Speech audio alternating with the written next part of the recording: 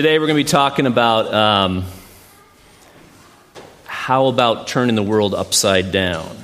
We're going to be looking at Acts chapter 17. We're going to be looking at when Paul and Silas entered Thessalonica, and they spent time in the Jewish synagogues using the scriptures to explain and to prove that Jesus had to suffer to rise from the dead to prove that he was the Messiah. So that's the whole foundation of what he's going to be talking about. But before we get into that, I want to mention that I don't know if any of you are like me at all, but I really want people to know God like I do, but preferably without the conviction to prove it to people. That's at least where I stand. So I guess I ask myself, why don't I feel this urgency or this need to prove to people this important, life-changing truth of who Jesus is and what he did for me and the kind of life he calls me to? You know, why? I guess I ask that question, why don't I feel this urgency, as Paul does? So there's a verse, if you pull up John 17:3, it says, "This is life eternal, that they may know you, the only true God, and Jesus Christ, whom you have sent." It's sort of this driving force in the mission we have. This was a foundational verse in our Christian camp, so I thought it was kind of appropriate. But back to where we're talking in verse 2, in Acts 17, where Paul is, it reads, "As was his custom, Paul went in the synagogue, and on the 3 Sabbath days he reasoned with them from the Scriptures, explaining and proving that the Messiah had to suffer and rise from the dead. 'This Jesus I'm proclaiming to you is the Messiah,' he said. Some of the Jews were persuaded and joined Paul and Silas, as did a large number of God-fearing Greeks and quite a few prominent women. But other Jews were jealous. So they rounded up some bad characters from the marketplace, formed a mob, and started to riot in the city." So the first thing we notice in the beginning of the passage is that, once Paul was arrived in Thessalonica, the first thing they did was they hit the synagogues. That was their first priority. So at the synagogue, Paul knew that he would find people who were worshipers of God. That was his priority. He knew that these were people who knew the Scriptures. So he knew what he was looking for. They would have a foundation of truth in which he could build upon. So he could take his testimony and fill in the blanks for what they knew. We knew Paul had amazing testimony. And for those of you who don't know Paul's testimony, we can look at it in Acts chapter 9, if you can pull that up. It's an amazing testimony. It says in Acts chapter 9, "Meanwhile, Saul was still breathing out murderous threats against the Lord's disciples. He went to the high priest and asked him for letters to the synagogues in Damascus, so that if he found any there who belonged to the way, whether men or women, he might take them as prisoners to Jerusalem. As he neared Damascus on his journey, suddenly a light from heaven flashed around him. He fell to the ground and he heard a voice say to him, 'Saul, Saul, why do you persecute me?' 'Who are you, Lord?' Saul asked. 'I'm Jesus, who you're persecuting,' he replied. 'Now get up and go in the city, and you will be told what you must do.' The men traveling with Saul stood there speechless. They heard the sound, but did not see anyone. Saul got up from the ground, but when he opened his eyes, he could see nothing. So he led him by the hand into Damascus, and for 3 days he was blind, and he did not eat or drink anything. In Damascus there was a disciple named Ananias, and the Lord called to him in a vision. And Ananias answered, 'Yes, Lord.' And the Lord told him, 'Go to the house of Judas on State Street and ask for a man from Tarsus named Saul, for he is praying.' In a vision, he had seen a man named Ananias come and place his hands on him and restore his sight. 'Lord,' Ananias answered, 'I've heard many reports about this man and all the harm he's done to your holy people in Jerusalem. He's come here with authority from the chief priests to arrest all who call on your name."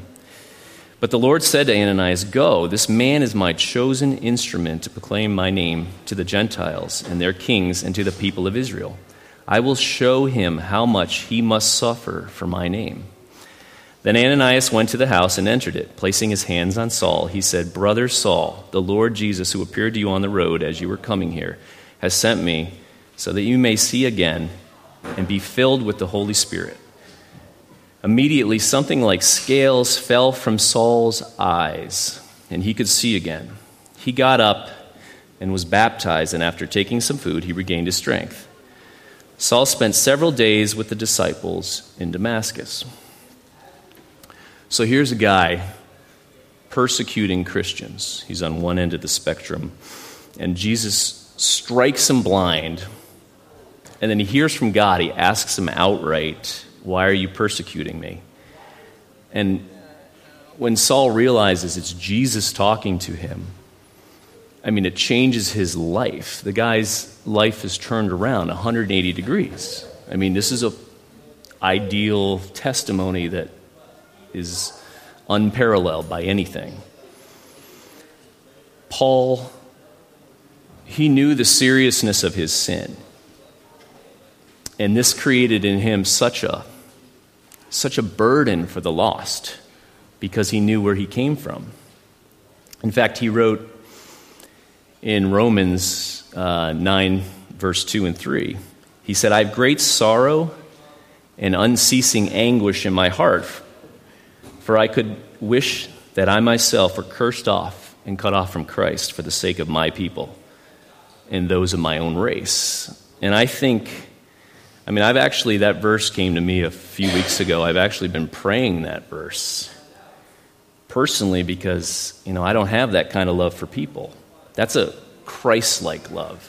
That's a life that comes from a supernatural change that happens when Christ comes in your life. That's nothing that you can have naturally. But you know what? God wants that love for us. And he for each of us. It isn't just for a select few. He really does. So Paul, having that kind of sacrificial love for the lost, he knew where to find these people waiting for the promised Messiah that we're looking at in this verse. They're in the synagogues. They were the ones praying every day that God would send the Messiah to Israel. So Paul's job was to show them that Jesus was, in fact, the one that God had promised to send. So it was 3 Sabbaths that Paul went to the synagogue in Thessalonica and he spoke. So he took the scriptures and then he used them as a foundation of what to teach. It was really hard for them to accept this. They had to accept that their Messiah was going to die. So the key for the argument was it was necessary for Christ to suffer and to rise from the dead. And that this Jesus is whom I proclaim for you, that it's Christ. That was his foundation. So his teaching was on the fact that the Messiah had to die to accomplish everything he was sent to do. And that if the Messiah did not die, then he could not be the Messiah, just the opposite of what they were taught. So he had to tell these people who had believed something all their lives that what they were taught was wrong and give them something else to believe, convincing them, more importantly, would require the Holy Spirit to change something that it was deeply rooted in them. I mean, that was a very hard thing to try to teach somebody. So Romans 8:6 says, "The mind of a sinful man is death, but the mind controlled by the Spirit is life and peace." The Spirit's the only way we can be open to change. And the Spirit's the only way that these people were able to be convinced and changed from what they had been taught over so much time. We need to be open to what God has in the people that he brings in our path, because we don't know what the Spirit's been doing in people's lives, who he brings before us. We may think we know, but we don't. So I ask myself, has my repentance before God prompted me to try to explain and prove what God's done for me? Is the fact that, my sin, do I think it's so evil? Does it offend God so terribly that it took the sinless Savior, Jesus the Messiah, to atone for it? Do I actually feel that way? Does it bring me to my knees daily? The realization of how much of a consequence there is for my sin? Do I realize that, the impact of that? God is beginning to do that in my life. We're quick to explain and prove, and I know I am, when I'm violated. I'll invest in, I'll definitely be quick to to prove something. Or when someone we love is violated, I'll be quick to explain that. This scenario, you picture if there's a child in our community, who's been victimized by something horrible. You might have proof of a crime or something. I think we all agree that there's an urgency to go and explain and prove. It would all prompt us to take action, to do something. We'd act right away. But, I say, God, do I have that same conviction when I see people around me that you've brought in my path? I know they're offending you. I know that they're lost. I know that they're self-destructive people. Do I care enough about them, God? These are things I need to bring before God and pray. So I see there's three main reasons generally people don't really share their testimony. Number one is fear. Obviously, fear is a big one, and number two, I just hit on before, is that we don't have that sacrificial love. That Christ hasn't shown us that Christ-like love for people. And number three is kind of one I want to share my own personal reason, but we may not have a personal testimony of Christ's active working in our life. That's a big one. And I'm going to share a little more on that. I was introduced to Christ back in 1985. It's 30 years ago. In my personal life, I only led one person to Christ. It was my roommate in college. Now, I was in a Christian camp setting. I had led kids to Christ in a formal setting. But in my own personal life, I only led one person to Christ. When my kids were younger, they had accepted Jesus, and I'd love to say it was because I had this great testimony of faith and did all these amazing things for God, stepped out in faith, but no, not even close. It wasn't anything about being Christ-like. They were young and they didn't know any better. No, I'm just kidding. They knew. No, but they had a childlike faith. They really did. And they were open to truth. And they knew their parents loved them. So they had a good foundation. But the world's different. The world they live in relies on the power of the Holy Spirit working against everything the enemy's up against. And the Spirit of God has to open people's hearts. It's a different animal. But I never intentionally pursued and went out of my way for Christ, for anyone, intentionally. And I probably only shared my testimony with a handful of people up until about 2012.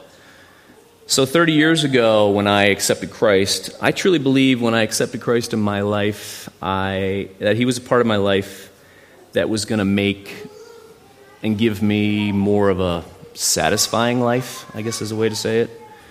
But I guess I got to point out a major flaw in that thinking.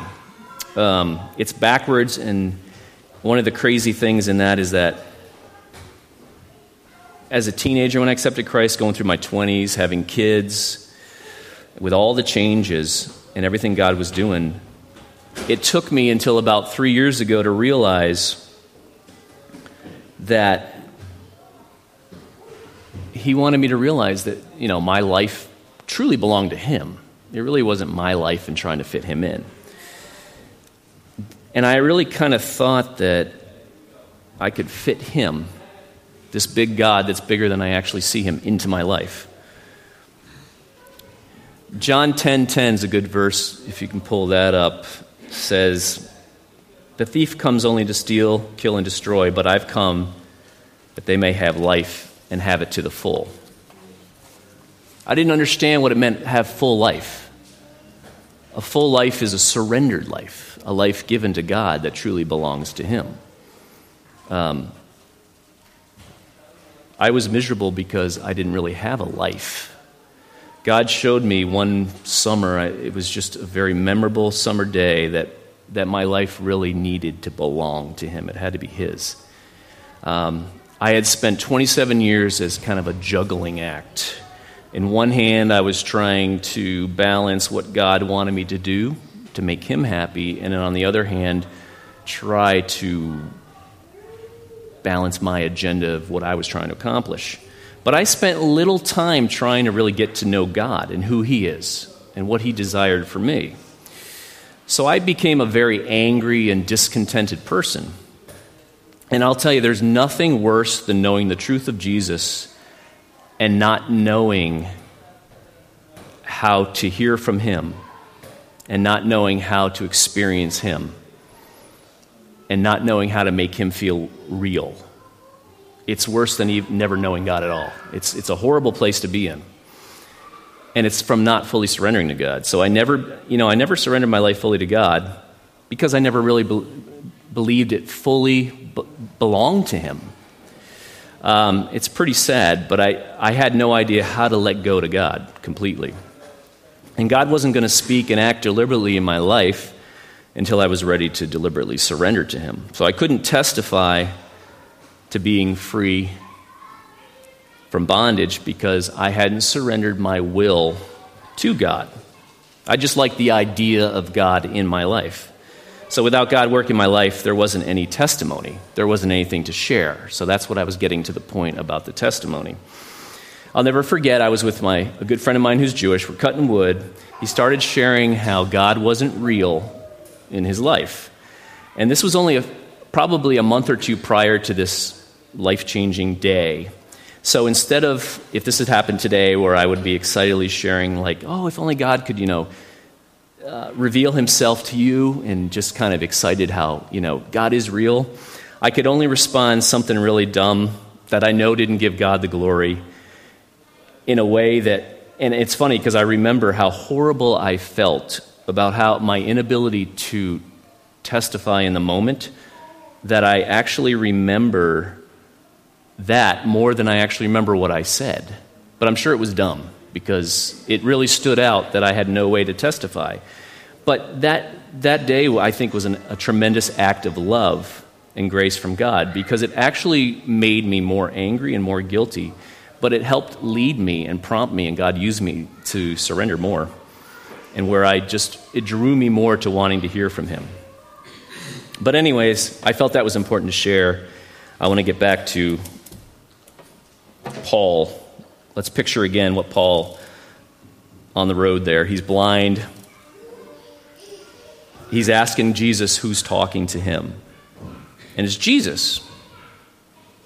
Now, I don't think Paul had an issue with his testimony. I mean, it's pretty black and white. I don't think there's any gray area here.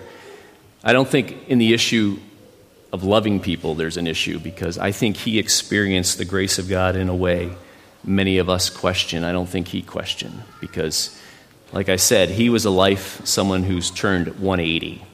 I think that he experienced the amazing grace and love of God that many of us have not. But that's what the Christian walk is about. It's about change. It's about experiencing Jesus and understanding, whether we feel it or not, that we are a changed life. So I guess the question is, has meeting Jesus changed you? And meeting Jesus has changed me. And I guess the question, you guys, is, has it changed you? Are you really hungry for change in your life? And this is talking to anyone who's seeking God. If you're just seeking God in your life, or if you feel you've surrendered your life to God, or maybe you just want to surrender your life to God, but you're not sure how to do that.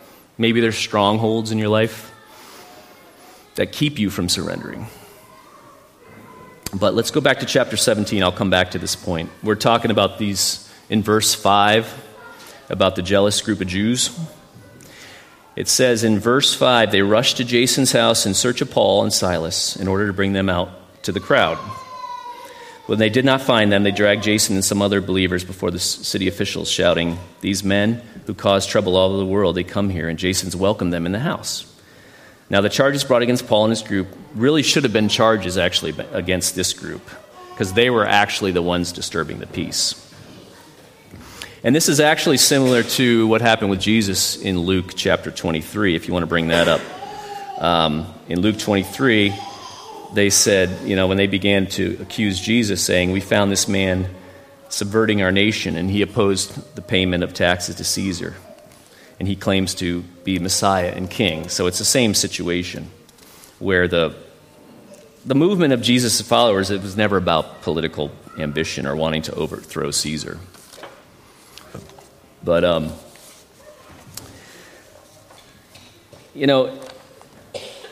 if you want to jump down, actually, we're going to skip, Sam, to Acts, the verse 7.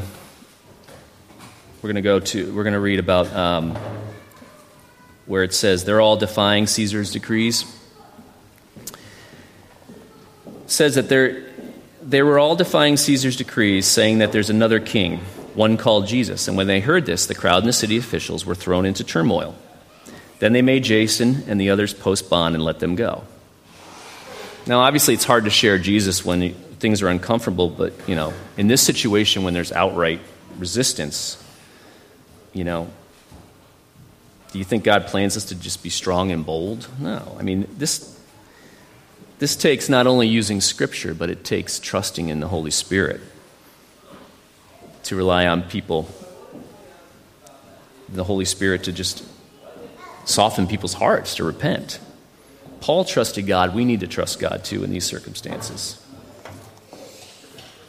So I guess the question I wanted to wrap up with is, has meeting Jesus changed you? And in your average day-to-day interaction and in your encounters, do you think taking your testimony in the truth of how God has showed up in your life, combined with the Scripture, do you think you can make a case to most people that you come in contact with day to day?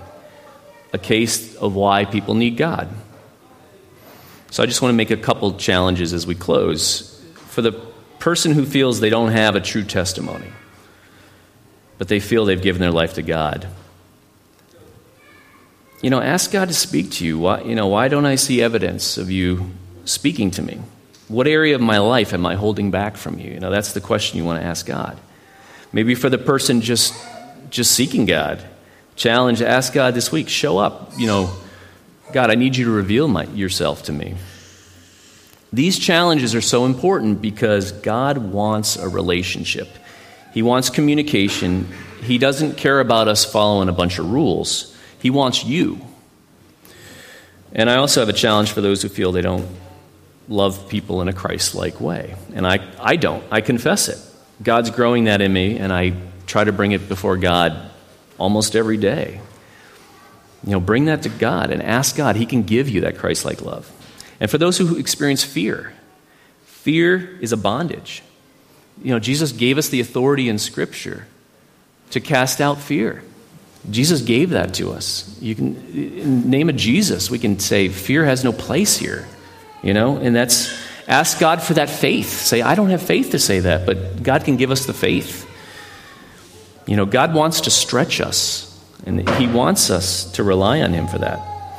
And so the last challenge is this week, the last challenge is just bring an opportunity to share your testimony, what God's doing in your life, with someone, whoever it is. Pray that God open a person's heart and ask God to open your mouth, guided by the Holy Spirit. I put the same challenge on myself, not just this week, but from here on. We need God's help in this area big time.